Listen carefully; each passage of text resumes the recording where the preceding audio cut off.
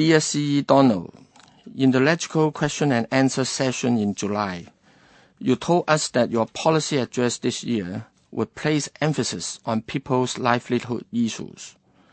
I am glad that you finally recognized, though belatedly, that this is the core issue facing Hong Kong and affecting the governance of your government. Last year, I decided not to support the motion calling for a vote of thanks to your policy address, because I saw little effort to fight against the aggravating poverty problem, nor to help relieve the hardship of many underprivileged families in Hong Kong.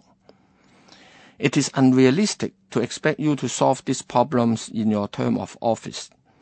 No government will be able to do that in a short period of time, as there are deep-rooted structural issues to address. Nevertheless, as the leader of the government, you are rightly expected to show concern, understanding, and empathy to these people, and to take active initiatives to help them. In relation to your policy address this year to be delivered in October, many advocates are raising with you housing and other livelihood issues. I won't repeat this here, but would like to draw your attention to a separate but related topic: tax. I really think we should not further reduce tax rates. I made this point to you when you came to the Legislature this May to answer questions from councillors. The mathematics is obvious. When the government reduced profit tax rate and the standard rate applicable to high-income earners each by 1%, effective from the year 2008 and 9, they are giving away approximately $6.1 billion annually. What could have been done with this $6 billion a year? Surely a lot. Let's look at some statistics.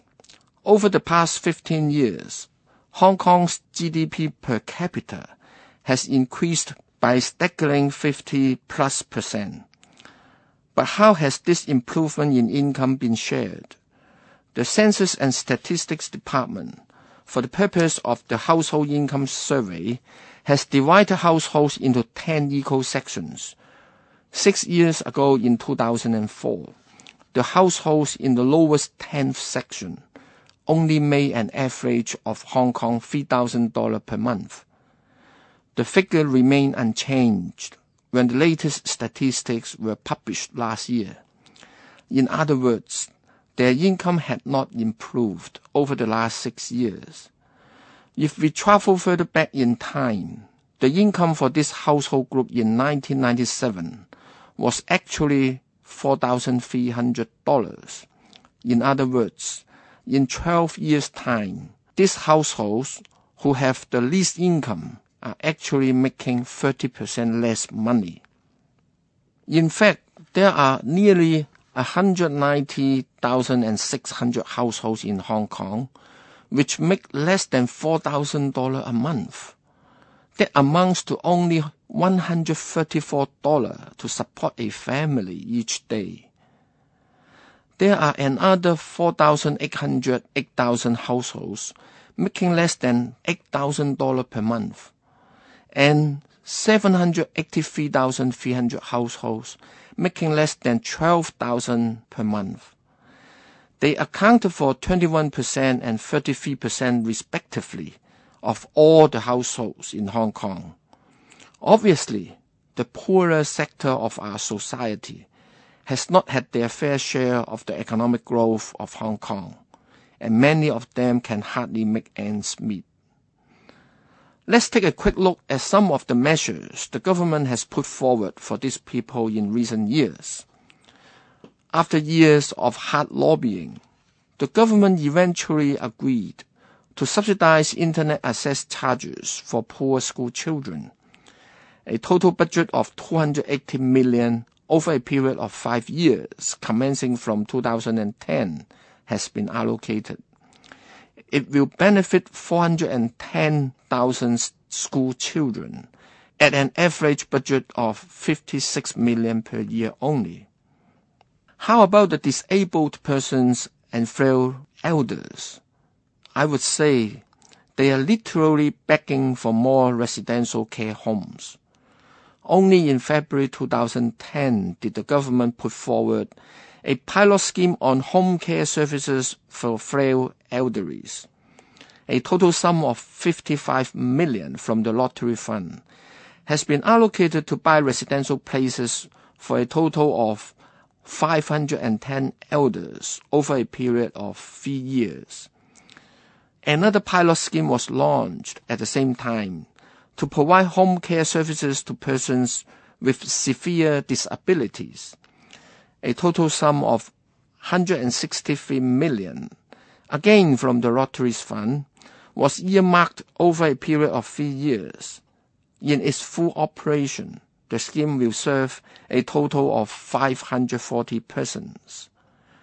Currently, the total number of people with severe mental and/or physical disabilities on the waiting list for places in hostels or care and attention home are 2,722, and the waiting period for such a place ranged from 3 years to 9.4 years. This is totally unacceptable. According to published statistics, there are over 1.2 million elders living in Hong Kong, accounting for 18% of the total population, and this trend is on the rise. The Housing Authority offered a senior citizen residence scheme in 2001, and since then has supplied a pathetic number of 567 flats.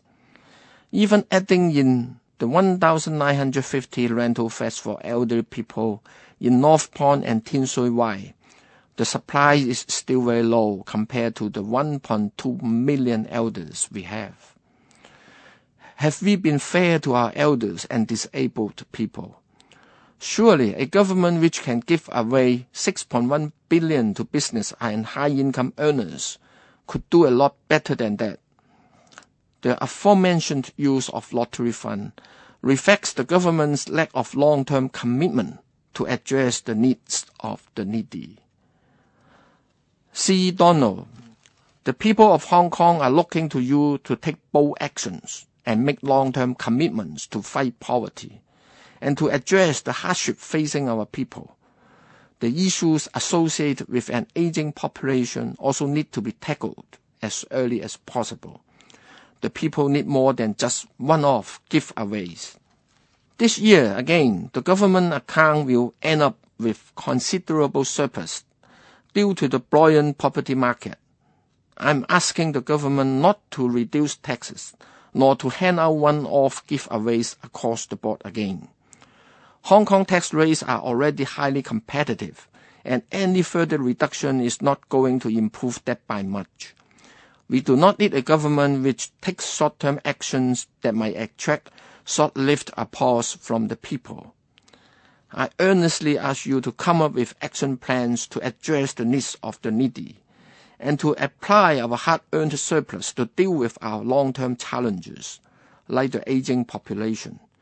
If you need more time to engage the public to finalize the detailed actions forward, please at least earmark funds for such purposes, like what the FS, the Financial Secretary, did back in 2008 and 2009 with regard to healthcare reform financing. Then people will know help is coming and won't lose hope. Finally, as you know, I moved a motion in Legislator in July, calling for the government to set up a tax policy unit to be staffed by local and international tax experts to assist the administration to critically review the existing tax system to enhance Hong Kong's competitiveness and to formulate fair and effective tax policies. What is the appropriate level of tax rate and how the system of taxation can be improved would certainly be subjects that warrant detailed examination by the unit. I do hope that you would urge your team to follow up on this motion promptly. Sincere regards, Paul.